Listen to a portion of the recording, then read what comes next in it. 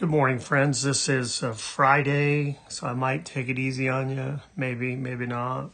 This is podcast number 511 for the 25th of March. Turn in your Bibles to Revelation 1 for our reading of our memory verse, but let me pray for us first. Lord, I ask you to open our eyes and enhance our understanding so that we can grasp what you want us to learn today. I also ask you to enable us by your Spirit to apply the truths we learn to our daily lives and to be guided moment by moment by your word. In Jesus' name we pray, amen. And go to Revelation 1 and verse 3. Blessed is the one who reads aloud the words of this prophecy, and blessed are those who hear and who keep what is written in it, for the time is near. Grab your Bibles, grab your notebooks. I'm going to have some scriptures for you to write down today.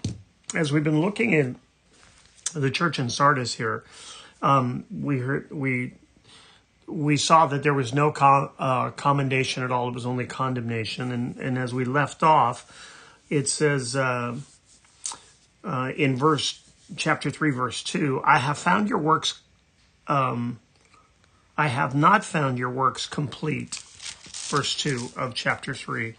I have not found your works complete. You have a reputation of being alive, but you are dead. And we looked up the scriptures talking about that. And then it says, you need to repent.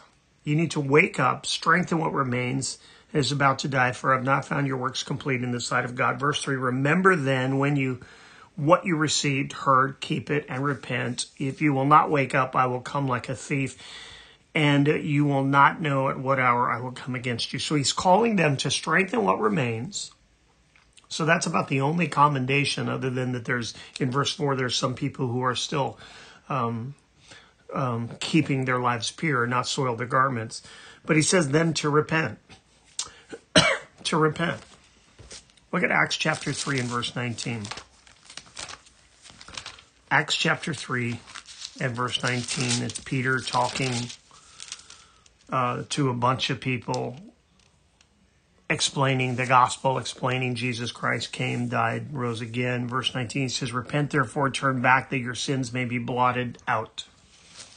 There's a call to repentance that isn't just outside the church. I think we think sometimes as repentance as, well, oh, that's something I did already, and therefore I don't have to do it any longer. That's how I became a Christian, Gary. Why would I need to repent again? Well, let's look at 1 John chapter 1. And let's read a few verses here. Chapter 5 through 10. Chapter 1, verses 5 through 10. 1 John chapter 1, verse 5. This is the message you have heard from him and proclaimed to you, that God is light, and in him there is no darkness at all. What a high standard he sets right from the front. Remember, this is the same writer as the book of Revelation, same writer as the book of John. It says, if we say we have fellowship with him while we walk in darkness, we lie and do not practice the truth. He says, listen, you're either in or you're out. You're in light or you're in darkness. And that's what's going on with Sardis. He says, I have not found your works to meet up to my standards. Strengthen the few things that are there. You say you're alive, but you're really dead, and you need to repent. Verse 7, but if you walk in the light as he is in the light, we have fellowship with one another, and the blood of Jesus, his son, cleanses us from all sin. So if we're walking in light, there is this ongoing work of the Holy Spirit in our lives. There's the ongoing work of the blood of Christ in our lives. Our salvation is continuing. You know, we're saved, and then we are continually being saved, and in the end we'll be completely free from sin, right? We are saved from the penalty of sin.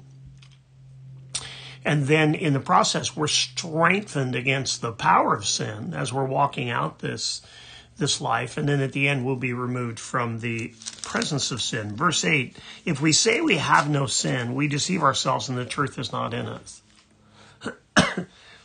This can go for the unbeliever, but he's talking to believers here. If we say we have no sin, we deceive ourselves and the truth is not in us. Paul said, I die daily. A portion of me dies daily.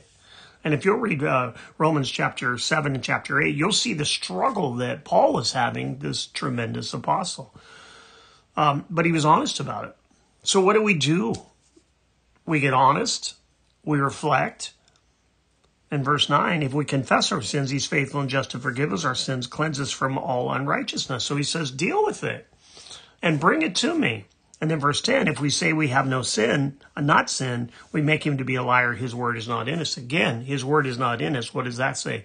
It's to the Christian. It's to the believer. So if we're going to be honest, excuse me, if we're going to be honest with our lives, we need to be honest not just at the day of repentance, at that first day where we say, well, I became a Christian. No, we need to be honest in an ongoing effort to grow closer in our relationship with the Lord. And so ongoing means that I see who I am and I'm realistic about who I am. And so I bring my cares, my sins, my needs, everything to the Lord on a daily basis. I told you I lay my head on my pillow at night and I ask the Lord if there's anything that I've done that I need to repent of that I don't already know of. Because I need to repent of things that I do know of. Bad attitudes, bad thoughts, whatever. Whatever those things might be, I need to be honest with the Lord. Then he says, if you will not wake up, I will come like a thief, and you will not know the hour in which I come. Now, this is to church members. This is to the church. So he's not talking about the second coming, some surprise second coming. What he's talking about, I'm going to come in judgment. I'm going to come and I'm going to judge your sins. The Bible says, be sure your sins will find you out. If you don't deal with them, I'll shout them from the rooftop. Your sins will find you out. And so we need to deal with them. And we need to make sure that in our relationship with the Lord, we're walking in right relationship. We're walking in intimacy. And then he goes on to say, yet you still have a few names in Sardis who have not soiled their garments. Garments in the Bible often refer to a person's character. Soiled garments indicate a polluted character. This verse thus indicates that the people in the church had remained, some people in the church had remained unstained. And why is that important? Look at Ephesians chapter 5. Look at Ephesians chapter 5, and we're going to go to verse 27. It says this, so that he, Christ, might present the church to himself in splendor without spot or wrinkle or without any such thing, that she might be holy and without blemish. This is the goal. This is what our goal should be, that we walk worthy of the calling that God's called us to, but we also keep our garments unsoiled by unconfessed sin, by the way. There is sin that needs to be dealt with. And as we deal with it, I believe it's not like we re-cleanse our garments. I believe we're keeping our garments cleansed. Because I think a momentary sin that we deal with doesn't defile us to the point where Jesus looks at us and says, I want nothing to do with you. I think the solution of that is that we deal with it. We keep short accounts. We sin. If we sin, we deal with it. And when we do that, we show how much we love the Lord, because we want to make sure that we're in right relationship with him continuously and ongoing. I love what he says. Yet you have still a few names in Sardis, people who have not soiled their garments, and they will walk with me in white, for they are worthy. Grab your pencils and your notepads, your pens, your notepads. I want you to write down some scriptures when we talk about they will walk with me in white, for they are worthy. The redeemed will be dressed in white. And multiple times in Revelation we see this. I'm just going to give you these to look at on the weekend. Write these down. Revelation 6:11, Revelation 7:9, and verse 13 of chapter 7 as well. And then Revelation chapter 19, verses 8 and 14. So Revelation 6:11, Revelation 7:9 and 13, and Revelation 19, verses 8 and 14 as well. And so we want to walk in these white garments, and these white garments haven't been cleansed by us. They've been cleansed by the blood of Christ, but we keep them white as we stay true to the Lord. Look at Luke chapter 10. Luke chapter 10 and verse 20. Luke chapter 10 and verse 20 says this. Nevertheless, do not rejoice in this, that the spirits are subject to you, but rejoice that your names are written in heaven. This verse is key because it goes on to the next part. Says,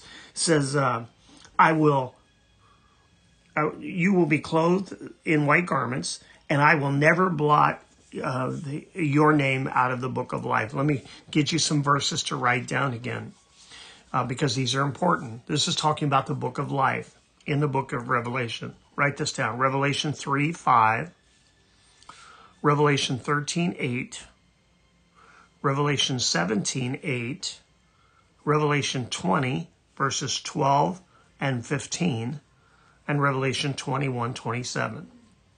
Revelation 3:5, Revelation 13:8, Revelation 17:8, Revelation 20, verses 12 and 15, and Revelation 21:27. What are we talking about? We're talking about the book of life. In chapter 10 here, back to Luke chapter 10. You don't have to turn there, but in Luke chapter 10, Jesus had sent them out.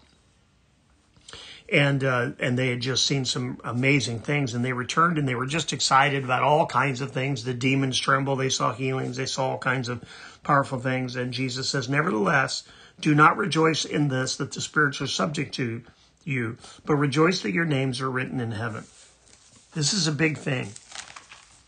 This is a big thing. And there's debate whether all the names of everyone who's ever lived was in a book and you get removed as you sin, or whether your names are added to the book later. We're not going to get into that today, but I believe that in order to be with Christ, it requires salvation in Christ and through Christ, and a continuing ongoing life with Christ.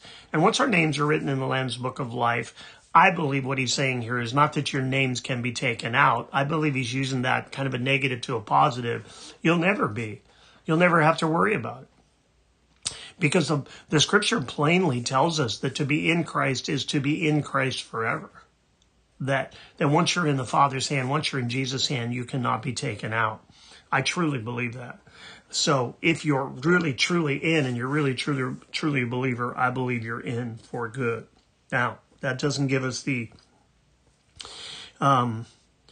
license to just run around and do what we want. And some people believe that that's the danger of this once saved, always saved. I don't believe that gives you their freedom or the license to do anything but follow Christ. And that's what we should be doing. Let's look at Philippians chapter 4. A few more verses and we'll call it quits for today. Philippians chapter 4, 1 through 3. Therefore, my brothers, whom I love and long for, my joy and my crown, stand firm thus in the Lord, my beloved. What a beautiful thing when he says to the church of Philippi. Remember, he spent a lot of time with them and loved them. He wasn't treated well there by the city, but he loved them, the believers. And listen to what he says here. This is good. I entreat Eodai, and I entreat Syntyche to agree in the Lord. He says, listen, these are two of my faithful people, and I want you to entreat them. I entreat them, but I want you to entreat them all to get along. Yes, I ask you also, true companion, help these women who have labored side by side with me in the gospel, work together with Clement and the rest of my fellow workers whose names are in the book of life. They're not getting along, but it doesn't mean I'm going to remove them from the book of life. I want you to encourage them like I'm encouraging them. Hey, we don't need any church division. So they weren't going to be wiped out. He says, in fact, even though they're not getting along, they're still in the book of life. So the book of life is not based on perfection or our work. It's based on the finished work of Jesus Christ.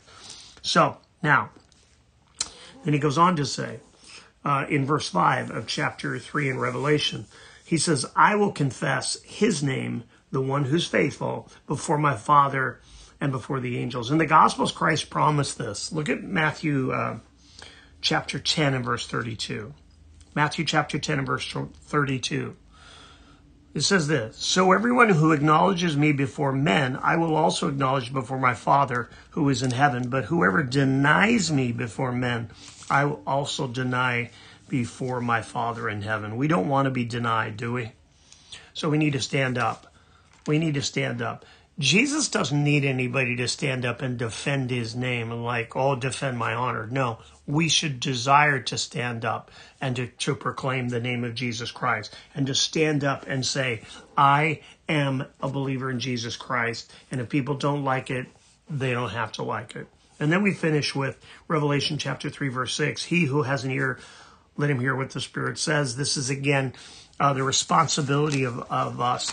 And how do we hear from this Spirit? We hear by staying in the Word of God.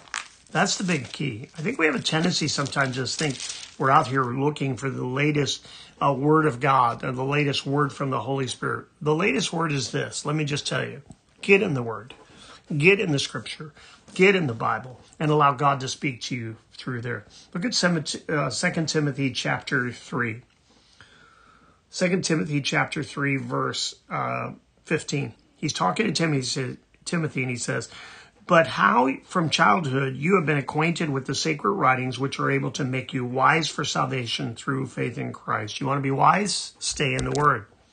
Verse 16, all Scripture is breathed out by God, profitable for teaching, for reproof, for correction, for training in righteousness, that the man of God may be complete, equipped for every good work. You want to be equipped? Stay in the Word. You want to be righteous? Stay in the Word. There's training in righteousness. There's the righteousness of Christ that's given to us because of what Christ has done. And then there's training to walk in righteousness, and that comes from staying in the Word of God. Now, turn to 2 Peter chapter 1. 2 Peter chapter 1, verse 20. It says this, knowing this, first of all, that no prophecy of Scripture comes from someone's own interpretation, for no prophecy was ever produced by the will of God, or the will of man, but men spoke from God as they were carried along by the Holy Spirit. You want to walk in Christ? Let yourself be carried along by the Holy Spirit. Okay, that's the church in Sardis. That's also for us as well. We need to self-evaluate. We need to take a look daily. How are we doing? How are we walking? You can ask your spouse. Your spouse will help you. You can ask your pastor. You can ask people close to you. Give me an honest opinion of is my light shining? Is it shining brightly? Do I need to clean the bulb? Do I need to repent of some things? We need accountability. We need people we can go to and say, hey, would you pray for me? And hey, would you pray about my situation? And would you be willing to pray for me and come alongside me and encourage me and strengthen me? But we also need to stay in the Word of God. The Word of God is a lamp and it's a light. The Word of God will expose darkness. And the Word of God will show those weaknesses and those potential problems in advance if we're willing to listen. And then when the Holy Spirit shines the light on a sin in our life, we need to confess it, ask God to forgive us and to cleanse us. We don't want him to come in judgment. We want him to come, and one day we want to hear, well done, thou good and faithful servant. We don't want to stand before the Lord just barely making it into heaven, so to speak. We want to go in strength, in his strength, and in righteousness, his righteousness. Let's keep our garments clean. Let me close. 2 Peter chapter 3, verse 18. But grow in the grace and knowledge of our Lord and Savior Jesus Christ. To him be the glory both now and to the day of eternity. Amen. God bless you. Until we talk again.